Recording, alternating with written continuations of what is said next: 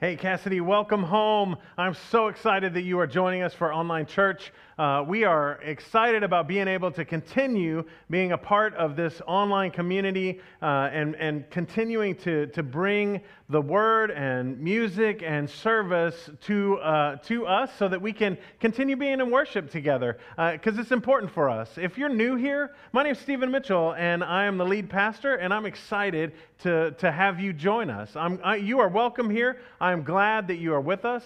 I hope that in us, you will find that we are just a group of folks that realize that we're not perfect. I may be the worst among us, but we know the one who is, and that's Jesus Christ. And so we want to invite you to partner with us, to walk with us as we grow in that relationship, as we grow in our understanding of who God is and what God is calling us to, as we grow in the love that God has for us so that we can share that love with the world. Because that's what we're really all about, is how to receive God's love and share God's love appropriately. And so my hope is that you'll join us for that. We've been on this sermon series for the past 4 weeks. This is the final sermon in the series. And so if you haven't caught us, I'd love to invite you to go online and check out the previous 3 weeks. But our sermon series is called Disorientation, and the reason that we're calling it Disorientation is because the world is pretty disoriented right now. I don't need to give you list after list of all the things. I have seen a petition to go ahead and end 2020 early so that we can get into 2021 and put all this behind us. My hope is that things will continue to smooth out instead of getting more and more bumpy, because right now, the honest truth is, we don't know what tomorrow brings. I mean, we don't on a regular basis, but it feels, with all the things that are going on, it feels even more out of control. And so we started this sermon series 4 weeks ago, like I said, and the idea was to answer this question: what can we do to anchor our faith during times of disorientation? What can we do to anchor our faith when things are out of control? What can we do to hold firmly to God when we don't know what tomorrow is going to bring? That's the whole idea of this series, and hopefully you have joined us for this, but I'm going to give a quick recap of what we did. First, we said it's important for us to take a moment and spend some time with God, and we're doing this all through spiritual disciplines. Which may not sound too sexy or too cool, but the idea behind the spiritual disciplines is just that: how we can anchor ourselves to God even when the world is going haywire, even when our lives are out of control and don't feel like we're going in the direction that we want them to. And so we started by saying we need to take a moment in silence. We need to take a moment in meditation, and we need to take a moment in prayer.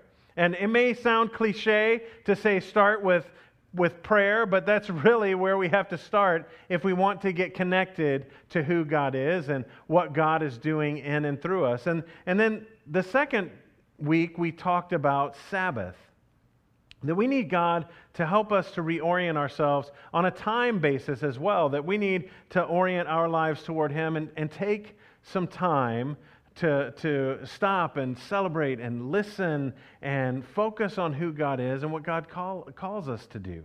And then last week, we talked about probably the most difficult of this, and that is the spiritual discipline of submission. And that's basically just giving over our need to be in control, our desire to be in control, because we don't ever really have control anyway. We just have a perception of control, but we know the one who does, and that's God. And so our hope in the past 3 weeks has been, how do we really learn to trust in God and learn to focus on God and learn to draw close to Him? And we're gonna look at that today from a spiritual discipline which you may not have even known was a spiritual discipline. Maybe you're going to sit out there and you're going to be like, check, I got this one in spades, because it's the discipline of worship. And if you just check that box, I want you to stay tuned in, because I don't think it's going to be as easy as checking a box. But the whole idea behind worship is maybe not what you have in mind. Worship in a lot of people's minds is just simply coming together, whether it's in a church building or whether it's online church, whatever it is, where you come together in a community, and that's your act of worship. And if that's your expectation definition of worship, I want to blow your mind today. I want to enlarge and expand your understanding of worship, because worship is not just something that happens once. Worship should be our response. First, we're going to start with understanding that worship is very important to God. Not because He's sitting up there going, you're not giving me enough worship, I need you to give me more, but because worship is a natural response to what God is doing. But it's so important to God that that's the first commandment. The first commandment says, love the Lord your God with all your strength and all your heart. And if that's where God puts it, we need to understand that worship is our divine priority. It is where we need to start when we're trying to get connected to God. And we start in worship, and what that looks like may be a little different from what you are expecting. When we talk about worship, we need to understand that worship, you'll notice in that first commandment, it didn't say worship the Lord your God. It said love the Lord your God. And the reason that I think that God started with that is this. That when we look at worship as our response to the love that we first received from the heart of the Father, it changes our worship from a time and a gathering and a location to love. And if we transform our worship internally from something to something like a location or a place to a desired response to what God has given to us and what God continues to do for us, everything can be transformed. Because if worship truly is a response, if worship truly is the way that we respond to the love that we receive from God, then we can recognize that worship has been going on for a long time. Worship didn't start with the Christian movement. Worship didn't start even with the Jewish faith. Worship was all the way back at the beginning. In the Garden of Eden, worship was a response to God's great gift of creation. And in the desert, worship was the response to God liberating them from slavery. And for those who follow Christ, worship is a response to the incredible gift of grace that we receive from the outpouring of love from Jesus Christ. Now, that's a lot of words on there, but the idea is this: God first loved us, and so we respond in love. If worship then is a response in love, that changes what we're looking for. That changes what worship looks like. And instead of us trying to force ourselves into worship with religious exercises, what we need to do is understand that worship is freeform. Worship is different for somebody who has encountered God in a real and tangible way. Worship is different when you come to life in Jesus Christ than it is when you are just going to a place and just going through the exercise of religion. And so if you're in that place, I want to encourage you. You don't have to stay there. That God invites you to come along, and God wants you to come alive in Him. God wants you to see what He's offering. God wants you to have a relationship that is beyond any relationship that you could imagine. A relationship where you can turn to God for everything, and where you can lean on God, and where God will lift you up even in the darkest moments. And if that sounds appealing to you, I hope that you will join us, that you will try to walk alongside us so that we together can be encouraged by your presence and you by ours, and we can grow in this relationship. Because the truth is, we need one another to be a part of worship. There's this great story in the Old Testament. It's the prophet Ezekiel is called by God in a vision into this valley of dry bones. And it's human bones, and they're scattered all over the valley, and there are so many of them. And Ezekiel is kind of, I would imagine, a little freaked out. First, he's been taken into a vision, and second, now he's in with God in the middle of a valley of dry bones. But God doesn't leave him there. God says, hey, I want you to prophesy to these bones. And the bones, he prophesied to the bones, and they knit themselves back together, and then muscle and flesh and hair knit on top of them, but they were missing the breath of life. And then it says this, then he said to me, prophesy to the breath. Prophesy, Son of Man, say to it, this is what the sovereign Lord says. Come, breath from the four winds, and breathe into these slain, that they may live. So I prophesied as he commanded me, and breath entered them, and they came to life and stood up on their feet. This comes from Ezekiel 37, verses 9 and 10, and the idea then is they have been raised back to life. And the reason that I wanted to start there is so that we recognize just how important it is for us to encounter God, because we only can worship when we encounter God. We only truly worship when we come alive in Christ. That's the core of our worship, and the core of our being as a follower of Christ is recognition that God has done something so radical for us, something so different, that now we have come alive in a way that we had never come alive before, in a way that is brand new. We have been made new into the image of Christ himself, and that newness causes us to respond in love,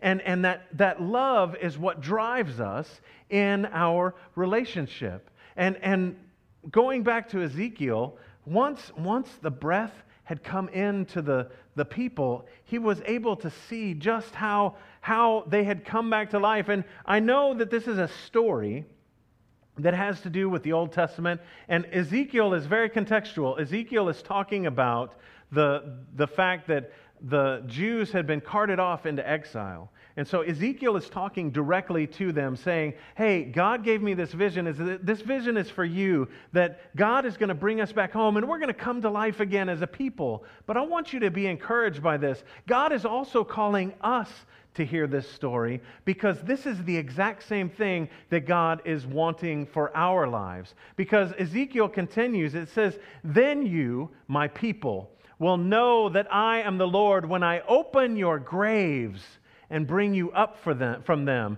I will put my spirit in you, and you will live, and I will settle you in your own land. Then you will know that I, the Lord, have spoken, and I have done it, declares the Lord. Worship is our response to God's love and God's grace. Worship is how we respond to being given life. When we wake and rise from the crypt that we were in, that was our old lives, and we turn over that new leaf and we start living for Jesus, and everything changes, then we can worship. And maybe at that point, when we start to recognize that there are some pieces necessary, we need to encounter God, and God's Spirit needs to rub off on our spirit so that we can respond, then we can understand what Jesus said when he said this, yet a time is coming and has now come when the true worshipers will worship the Father in spirit and in truth. For they are the kind of worshipers that the Father seeks. God is spirit, and his worshipers must worship in spirit and in truth. This is why coming to a building and doing religious exercises are not the answer for worship. That's not what worship is. Worship isn't a place or a location. Worship is a people responding to the radical love of God through Jesus Christ. And worship allows us to respond in so many ways, because worship is our response of love. So God's calling to you may be different. What does that look like in your life? The real question that we have is, how do we come alive? What does that look like? How can we come alive in Jesus Christ? Does that change everything for us? What does it look like when we say, you know what, that sounds appealing. I would love to have that sense of presence of God. I would love to have that type of relationship. I would love to feel loved by God. Well, I think the first thing we need to do is change the priority of worship. We need to realize that God put it first, and we need to put that first. And if we take that initial step, what that's going to teach us is that far too frequently, we find a good reason to have worship not be our priority. And right here, I'm not talking about the service only of worship, but I'm talking about growing in relationship with others who are like-minded about God. Growing in relationship to others who want to know God better and want to grow in that relationship. Growing in that relationship because God has called you into a new family, a new community. And so that's the first one. The second one is we need to realize the gift that we have received from God. And I don't know about you, but my guess is that if your mind is not blown by what God has done for you, that I would love to have we can talk over Zoom, we can talk over the phone. I would love to have a conversation with you because I just want to recap. You were lost to your sin, and God sent Jesus into the world to live a perfect life and then be given over to the world so that he could be crucified, dead, and buried on your behalf, so that he could take on himself the brokenness of this world so that he could do something that only he could do. And then he invites us into the life that Jesus has, and because he was raised on the third day, he offers us that life. And when we receive that life, we are made new, brand new. All of the old things that we had done, all of the brokenness of our lives are gone. Jesus wipes them away. It says in Scripture, as far as the east is from the west, we are made new in Christ. We have been born again. And when we are born again, when we realize that, and that makes us clean in the eyes of God, that we can have a relationship now, when we realize the depth of love that God has for us, then we can start to come alive in worship. And then I want us to do something that maybe is uncomfortable for you. Maybe when you think about worship, this isn't one of your priorities, but I want you to expect that in worship, you will encounter God. I wonder how many of us wake up in the morning and expect to encounter God. My guess is it's going to be a lot fewer than I would hope, or that you would hope, is that we wake up and the reality of the world is more pressing than the reality of God. And so in that situation, it's hard to be able to worship. It's hard to be able to see what God has done because the whirlwind of everything going on in the world is taking place around you. And sometimes you're just caught up in it like Dorothy on her way to Oz. And so my hope is that you will hear these words and that you will take seriously this idea of worship. That worship can be a discipline that you can practice knowing that it needs to be a priority. That you can practice knowing what God has done for you. That you can practice knowing that this gift of God is something that happens each and every day. And that God is present for you. And that you would wake from the long slumber that maybe you have been experiencing. Now, some of you are sitting out there and you're like, you know what, I'm in worship every single day. And for you, God bless you. I hope that you will let us know that so that we can have you partner with other folks that are struggling with learning how to walk in a Christian life. But for those of you that are on the fence about this, or those of you that don't have this relationship, I want to invite you to take that step. To come alive in Jesus Christ so that when you respond out of love for that very first time, it is an act of worship the angels recognize and celebrate. That's what God is all about. He's in the business of reconnecting broken relationships, ours and God's, and calls us into that. And He wants us to wake up like the dry bones in the valley of Ezekiel. He wants us to come alive in Him. And in that life we find love and grace, and our response to that is love, and that is demonstrated through worship. Through a lifestyle that is radically different than what the world believes it should be. Through a giving of yourself, your time, your gifts, your talents, of everything you are to the Father. So that when you offer God who you are, this is your spiritual act of worship. That you offer Him everything. And that's because you can respond in love in that way.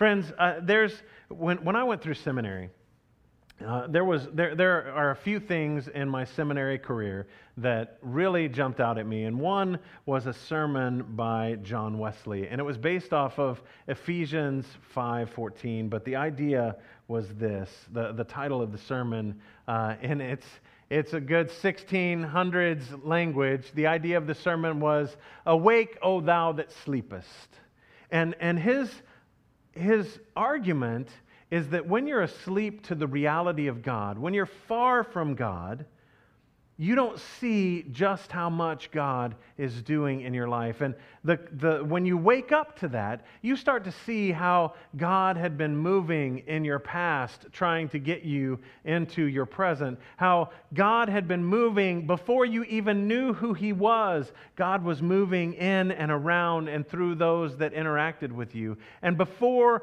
all of that, God was calling you back into relationship. And you start to be able to see this, whereas before it was like you had some kind of spiritual blinders where you couldn't see God's movement, not because you weren't open to it, but because you were oblivious to it.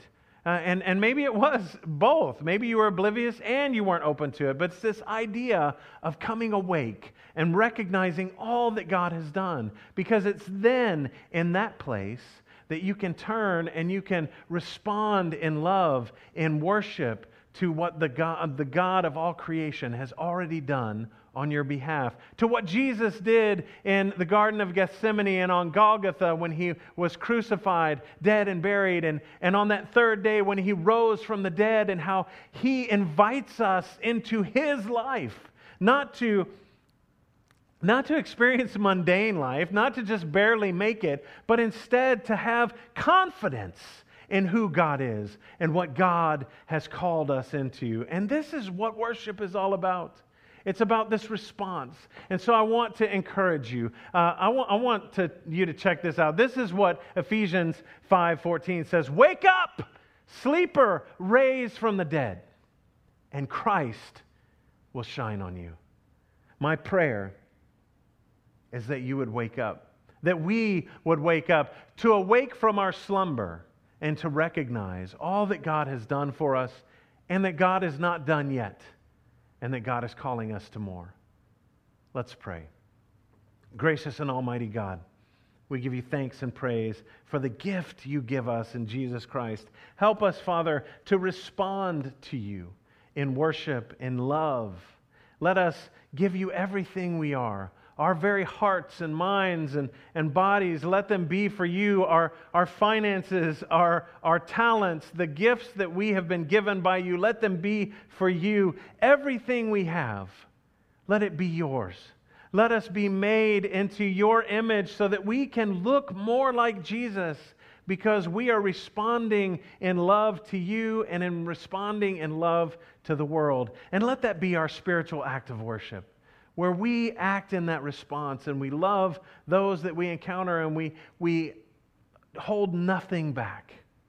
Father, I just pray that you would be with us. And if there is someone that's out there that is hearing this and that is on that fence, God, be with them. Let your Holy Spirit be upon them and near them. Help them to understand the gift that you offer. Help them to take that step across the line of faith and to grow into a relationship that is so filled with love that they are overwhelmed by your presence and respond in a beautiful act of worship. God, I just pray all of this in the name of Jesus Christ. And we all agreed and said, Amen.